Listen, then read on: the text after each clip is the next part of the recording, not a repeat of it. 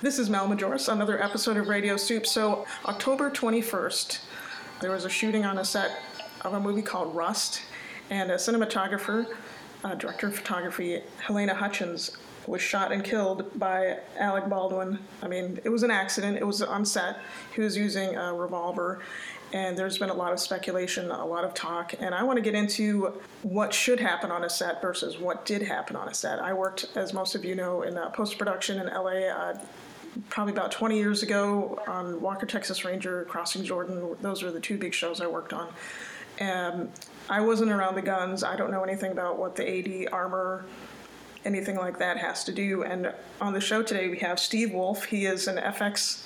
Well, what is your title? What would you call yourself, Steve? Master. Yeah, it depends on the project, but I could be a stunt coordinator, special effects coordinator, armor, pyrotechnician. Wow. So you could do it all. Heck, caterer if they need it. I don't care. Oh, yeah.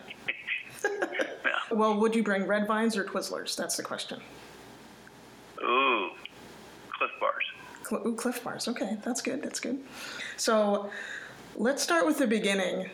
Well, obviously, this young woman has passed away, but say that I was the rookie armorer, Hannah Gutierrez-Reed, who I guess she's from a prominent armor family in Hollywood. Can we say that? Is that... Well, certainly her dad. Her dad, right. Del is, very well regarded, one of the best in the business, if not the best. Right. So, I mean, I can imagine being 24 years old and having this happen. This is just horrifying. But she did have a mentor on set, and he hasn't been talked about. She had a mentor, but there's no evidence that they were on set. Oh.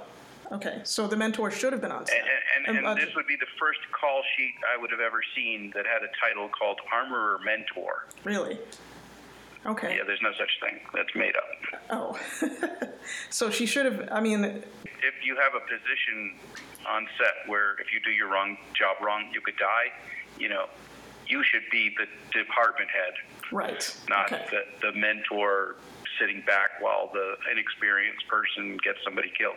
Right. Like those, I slept at a Holiday Inn last night. I know what I'm doing. I know how to do this open heart surgery because I watched the YouTube video. Yeah. No. Right, because I stayed in a Holiday Inn Express once, right? Exactly. So there's very few jobs. If you do crappy camera work, the audience might get a little nauseous. Right. If you're out of focus, people can't see it. If the catering is bad, people don't like working there. But nobody dies.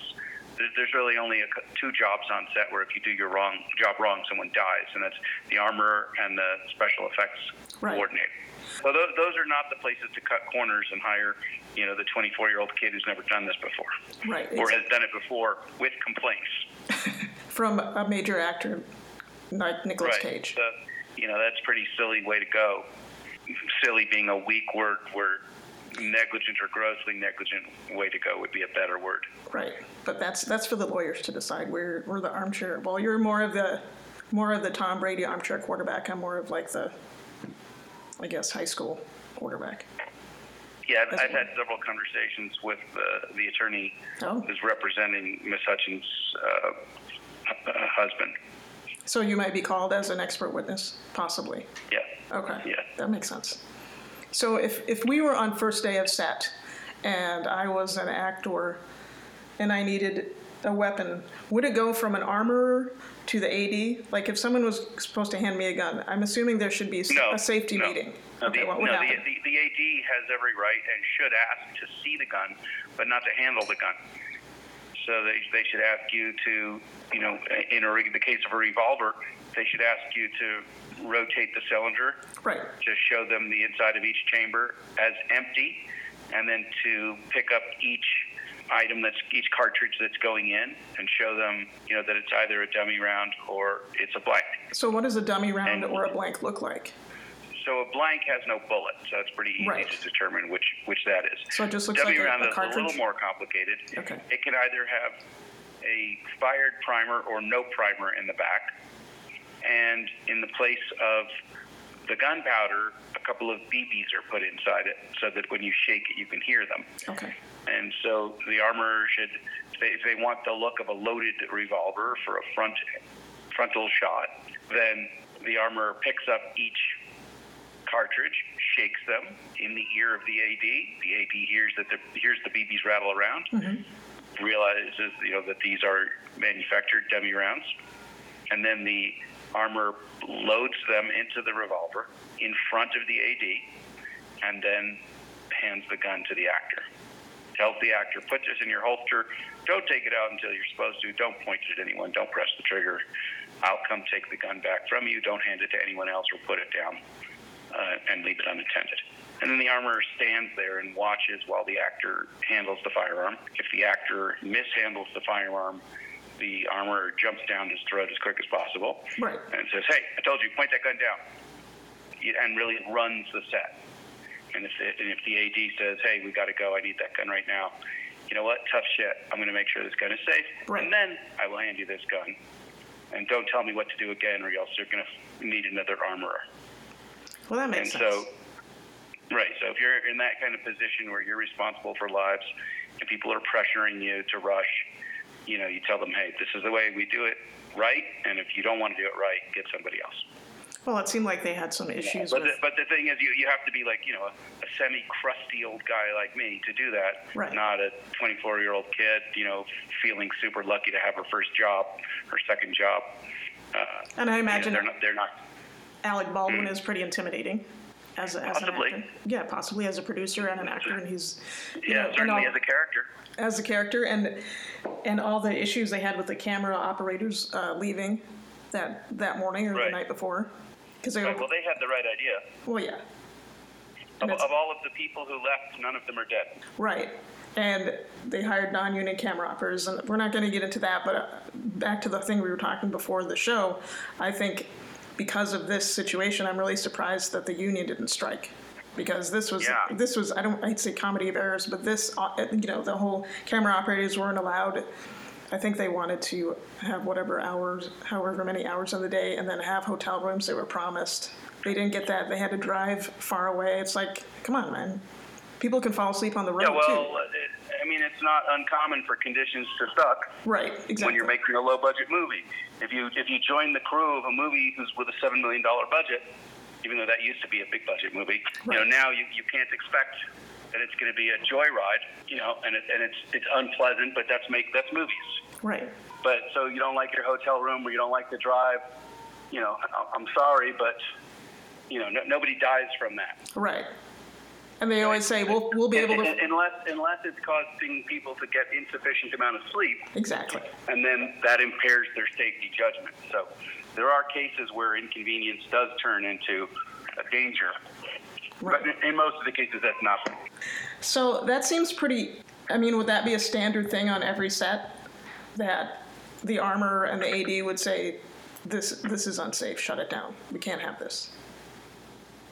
That would be standard, yeah. Okay. That would be the right way to go. They'd say, shut it down, replace the armor, lock up all the guns, and when we get this situation under control, we'll resume. Let's move on to interior dialogue scenes that don't involve guns. Right. While we get this resolved. Now, it seems like there was... it doesn't have to ruin the production, doesn't have to slow anything down. You just have to change courses for a minute while you figure some stuff out. Right.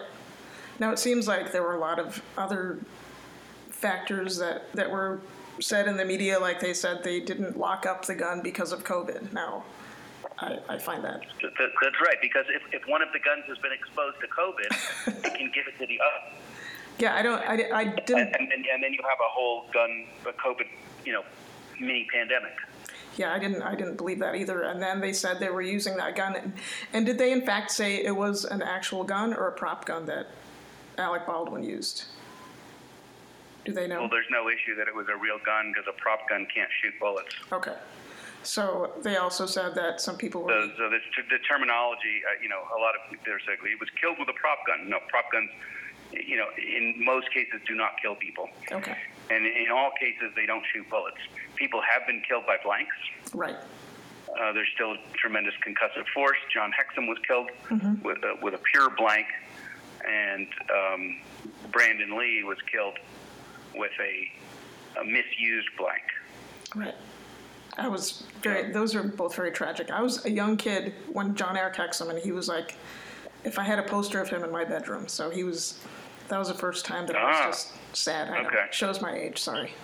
I love the show Voyagers. I can't help it. It was cheesy, but it was good. And they also said that they were using that same gun that Alec Baldwin is using, just firing it before the scene, just using it, going out, doing target practice. I mean, if he was firing it, then how could it be a prop gun? That's crazy. I know. That's true. That's true. So, I mean, it just seems like this armor, I mean, whoever was in control, which should have been her, like you said, even though she was 24 years old, she should have had the big brass ones to say, no, we're not going to use this to use target practice. No, we're going to check this. Right. She needed a WWDD bracelet. What would Daddy do? And then just, if she's not sure what to do, she should just conjure, Fel Reed and say, for lack of my own initiative, I'm just going to figure out what would my dad have done here. And your dad would have told these people to stop it. So I've also read other armors and effects people say if they do have a shot where, like, say it's like Tombstone, where they're all firing towards the camera, they would lock down the set, lock down the camera, and then roll remotely, and possibly even put plexiglass in front of the camera just in case there's any issues. I mean, right, plexi, right, because there are different ways that blanks are manufactured. Some of them just have a piece of paper wadding. Some have a small piece of foam wadding. Some of them create compression by crimping the end of the casing, and sometimes those crimped ends, when they're unfolded so quickly, break off and cause a little bit of shrapnel, enough to cause an eye injury, not a fatality. For a camera person to lose an eye, that's pretty bad. Right.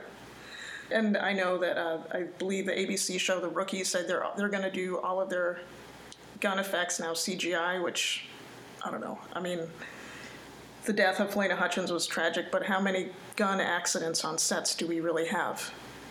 I mean, I count 3. 4 out of hundreds of millions of rounds fired. Right. What was the 4th one? Was it Joel Souza and Helena Hutchins? Yeah, well, 2 injuries. 2 injuries, okay. I don't know if there was another one that I didn't know about. Okay, yeah. Well, I'm glad that he's okay. Right, so for the number of shots fired, it's a pretty safe industry. Right. Even with, using real guns managed properly.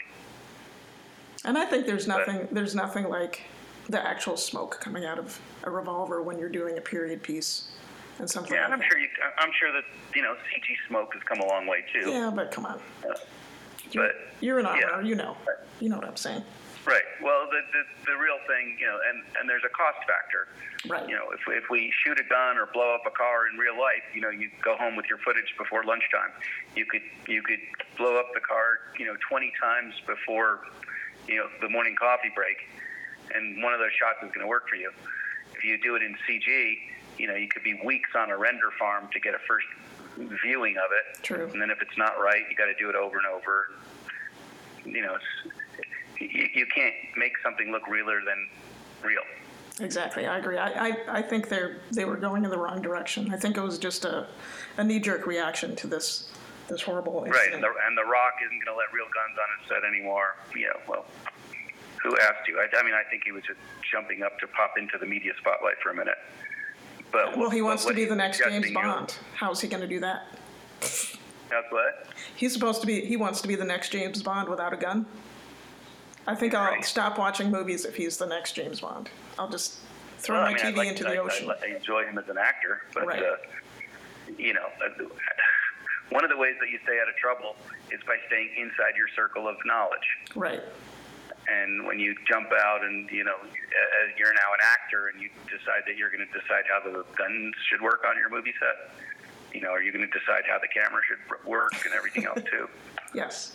Please tell the loader how to load the film. Be happy that you're an experienced actor and leave it at that. Yeah, be happy you have a job. Imagine all the people who don't, all the actors who are just struggling. Right. Well, I think that Alec Baldwin, he moved to the right place when he moved to New England, Vermont. I grew up in New Hampshire, and I know that they'll kind of like insulate him. I don't think if people come to whatever town in Vermont he went to, they won't let outsiders, find out where he is and like go to his home, which is... Yeah, possibly not. Yeah. Yeah. I mean, the Vermonters are pretty private, Yes. respectful people. So you must have had a lot of interviews this week, especially with this. Did Alec Baldwin just go on TV recently about his? Yeah. He's going on. I believe he's got an ABC interview that's going to air on ABC tomorrow night. Oh.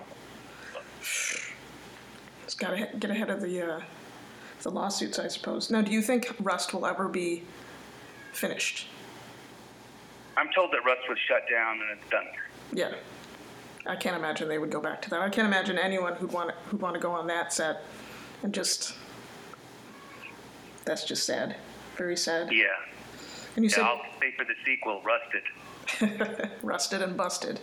Exactly. Yeah. So what do you think is going to happen to the armorer? I doubt she's going to work in the business again as an armorer. Yeah, I would be inclined to agree. I think based on her work history, you'd be setting yourself up for a lot of liability to hire her for that position again. But the facts aren't all in. So right. we leave it's just as likely that she said exactly the right things, that she told people what they were supposed to do, that nobody listened, that the assistant director was just trying to press the schedule through. And they never do that. Okay, thanks for your advice. We'll come back when we need you. Right. And then went on and did what they wanted to do. But at which point, she could have disagreed. She could have locked the guns up. But in all likelihood, they would have fired her. Right. Which I wish they kind of would have fired her, because then Helena would be alive today, possibly. Yeah, that's right. I think the problem with Hollywood is there's always there's always 10 people behind you to take your spot, so you should be lucky you have a job. Yeah, that's right. I can't tell you how many times I never worked on a movie where I didn't have that sense of awareness. Right. That, there's 500 guys behind you who'd love to have this job. But they're not you. I mean, they're not as good as you. You know what I mean? Well, you hope that. Well, right. you know that you're a professional. I mean, people are getting your information. But the producers aren't always thinking qualitatively or experientially. They're thinking financially. Exactly. So they say, well, what's the difference between you and the guy I can get for half the price? It's like, okay, well, if that's the kind of movie you want to make, go with the other guy. Yeah, exactly. It doesn't sound like I want to be on this movie. No. So what are you working on now besides taking interviews for Rust? Right now I'm launching a new venture called Pyro Nemesis. Oh, what is that? And if you're sitting anywhere near a computer and go to pyronemesis.com, you will see what I believe to be the future of wildfire fighting. Oh, wow. Do you see a picture on that website? Hold on, I have to learn how to type. Okay. Pyro, P-Y-R-O. I know how to... Nemesis. I know, I have fat fingers on my phone. Hold on. That's okay. So I've been lighting things on fire, blowing stuff up for 30 years. And apparently, every time you light something on fire, they expect you to be the one to put it out as well. They would hope so. So for every bit of knowledge I've acquired about ignition, I've acquired a counter piece of knowledge about suppression. And after having lit and put out so many thousands of fires, I've learned just as much about how to put out fire as how to start it. And it turns out that one of the methods that I was experimenting with for putting out fires works extremely well at scale for putting out wildfires. And there's currently not a technology for a direct attack on a wildfire. So when they go to fight a wildfire, they use sophisticated tools like shovels, chainsaws. What are these tools that you speak of? Yes, right. And they haven't changed much because there's only two things the fire department doesn't like, the way things are and change. So I'm switching gears to move from lighting fires to putting out fires. And essentially I've come up with the idea of a logging skidder, which is a very, very territory-capable machine that can, climb a mountain, grab 40,000 pounds of lumber and drag it down through, icy ravines and make it there safely. So if you want to fight a fire, you have to go to the fire. And to get there, you have to have a vehicle that lets you do it. And then once you get there, I attack the fire with 4 jet engines. to blow 250 mile an hour winds at the fire to literally blow the burning trees out of the ground, blow the brush away, blow burning grass off out of the dirt, and strip the area of anything flammable while taking all that flammable material and throwing it back into the charred zone. So I'm using 4 jet engines and 800 misting nozzles to create a hurricane on wheels to literally blow out fires. I don't know if you remember watching Superman ever, but you know how you never see Superman and Clark Kent in the same place? Yes. You never see a wildfire and a hurricane in the same place. Oh, yeah, that's true. That's because the torrential rains and when winds are just too disruptive and suppressive of fire. Has this been tried on any wildfires yet? So it's been tried on more than a wildfire. It's been tried on an oil well fire. Oh, wow. And it blew out the oil well fire in about 6 seconds. Well, oil is the perfect fuel, and a well is an endless supply of that perfect fuel. So if you can blow that out with this technology, a wildfire really doesn't stand a chance. What a wildfire has that an oil well fire doesn't have is locality. Right. The oil well doesn't move. The wildfire moves unpredictably and quickly, so you have to be able to keep up with it. And you have to get where it's, you have to anticipate where it's going, get there first, and then blow back at it. Well, you could save millions of acres in California with all the wildfires. Right. So they have not only millions of acres of wildfire, but the current prediction is that the number of acres consumed annually by wildfires will quadruple in the next 10 years. Wow. As the climate gets warmer and drier. The conditions, are favoring wildfire. So a new technology is very much necessary if we're going to stand a chance at putting these climate-driven infernos out. Has anyone bought your technology yet, or you're still just on the cusp? So I'm not selling the technology. I'm selling the service. Okay. Because it's not the type of technology that you could buy right. and expect to use safely. Any more than if someone breaks into your house, you don't run down to the neighborhood store and buy a sniper rifle. You call the SWAT team, right? And you trust them to bring the right equipment and the right tactics, for the situation to get you safe. So Pyro-Nemesis is being built as a service company, Hurricane as a service. That's awesome. To be able to go in and help states. States were not established for the purposes of putting out wildfire. Which, besides California, that's probably all of them. Right. But typically, up to a third of the people fighting any given wildfire are inmates, on a work release program. Oh. So the experience level and the skill level, is not necessarily that high. So, but if you put together, the SEAL Team 6 of wildfire, then it just becomes cheaper and more efficient for a state to hire you to do that than to be in that business themselves. Right, that makes sense. Wow, that's pretty cool. So that's what I'm envisioning for myself for the next 30 years. And developing non-toxic suppressant materials, that will be a lot safer than the materials that are being used now. They probably haven't changed the materials lately, have they? No. And the most commonly used chemicals now are full of phosphates. They cause huge algae overgrowth. You're not allowed to use them near lakes and streams because they're toxic. They kill the fish. Right. So why would you want to drop that kind of stuff on a forest? Yeah, that makes sense. So as a general policy, we're not going to put anything into the Pyro-Nemesis machines that we wouldn't drink. Oh, that's a good idea. Yeah, keep it simple. Very cool. Very cool. The drink test. So you go to all the other manufacturers and you say, would you drink what you're spraying on the forest? It's like that scene in Erin Brockovich. Yeah, that's right. Yeah, that's where things are going, and I think that Hollywood, as you know from your own experience, is full of extremely creative people, and rich with engineering knowledge and ability to envision things that haven't existed and create them so that we can put them in movies. And I think many people in Hollywood at some point get to a point in their career where they'd like to see that their knowledge and their abilities put to use in something that is of greater service to mankind than making a 90-minute silly movie. Exactly, and this is it.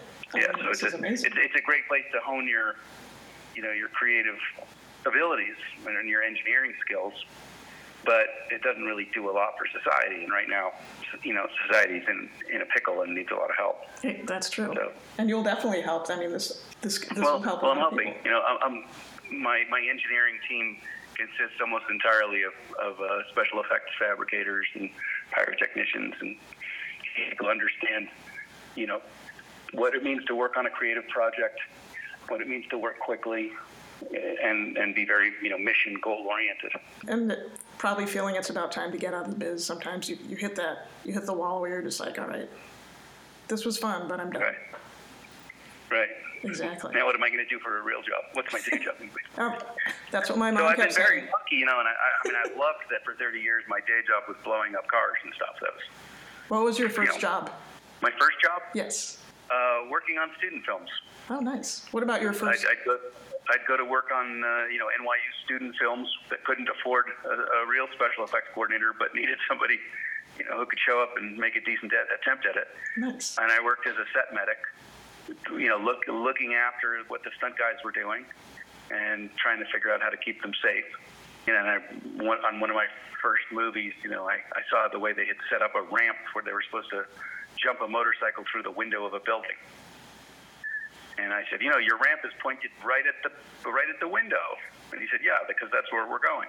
And I said, yeah, but what about gravity? You don't. I said, you're going to travel in a parabola, not in a straight line.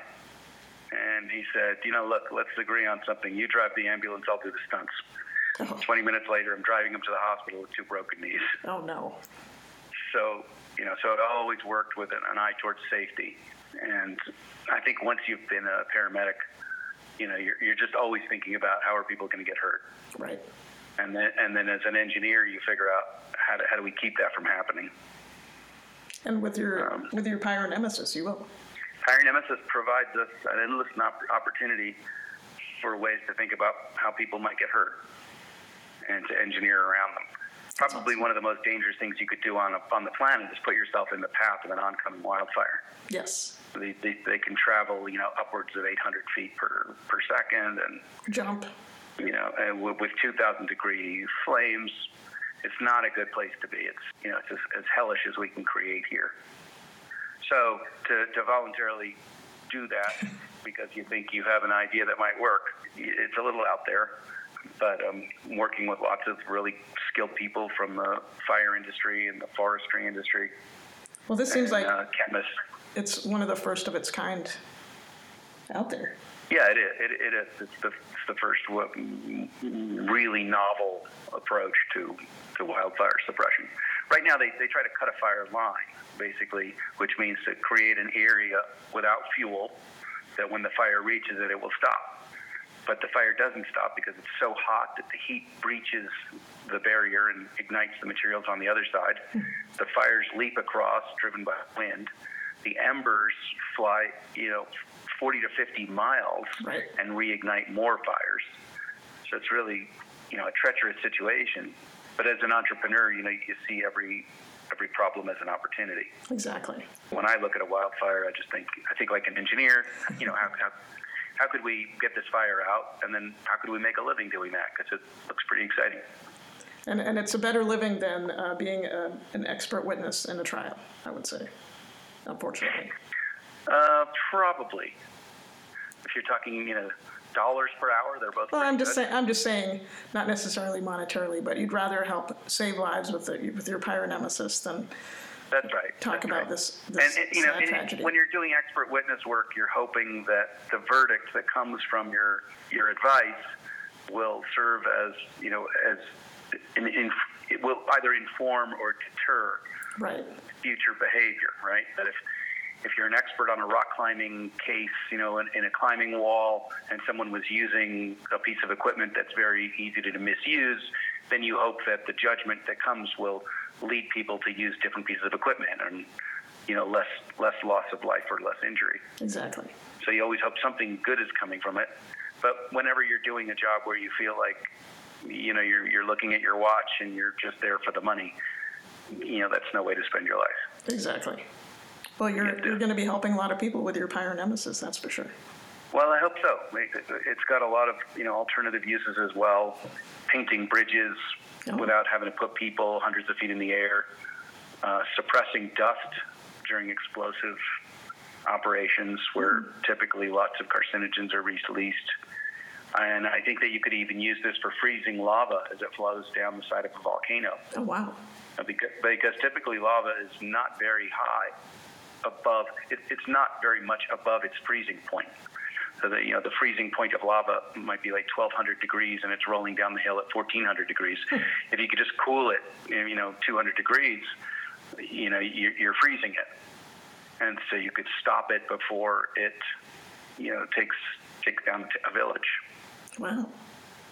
The question is whether you believe that if you happen to believe that the flow of the lava is the expression of the earth god's artistry, and that it's sinful to interfere with that, then you have to let it do what it's going to do. Right, you can't help that. Help that. Right, but if you work for the insurance company that's insuring the buildings that are in the lava's path, then you take a different tack on it.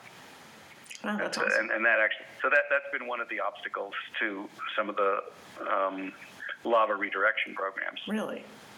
Is that the natives in Hawaii believe that that you're not supposed to interfere with the way the lava god expresses itself on Earth.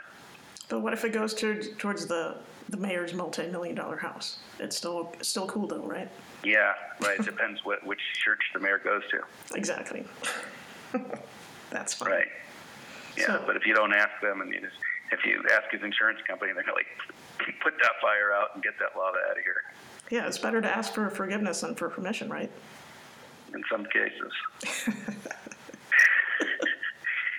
or if you'll sign something absolving the natives of any responsibility. Exactly.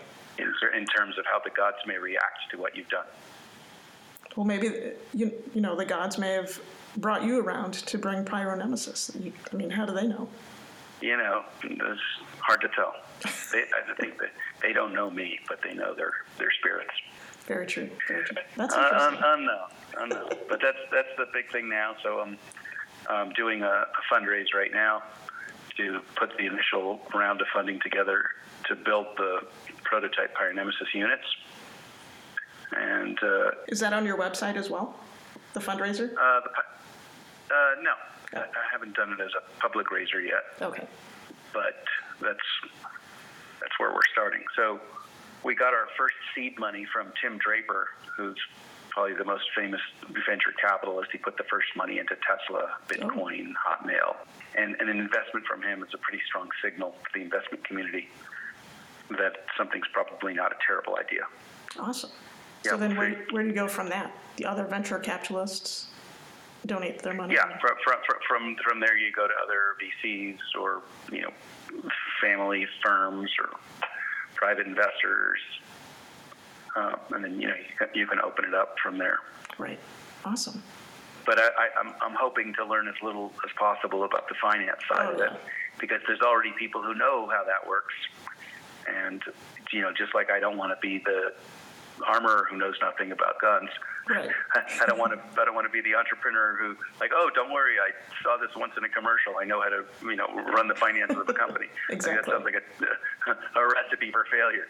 So, so I've hired people who understand that side of the business so that I can stay in the shop and do the stuff I like and get my hands dirty with jet engines. Awesome. Yeah, that sounds like a lot of fun. I think it will be. I'm pretty excited about it. Well, Steve Wolf, thank you so much for joining us today. Pyronemesis.com is one you want to check this out. It's very cool, has a lot of cool pictures and information about it, and I'm sure we'll be seeing you more. I saw you on TMZ earlier today talking about holding up a gun and showing how Alec Baldwin might not have squeezed the trigger or whatever he said. I don't even.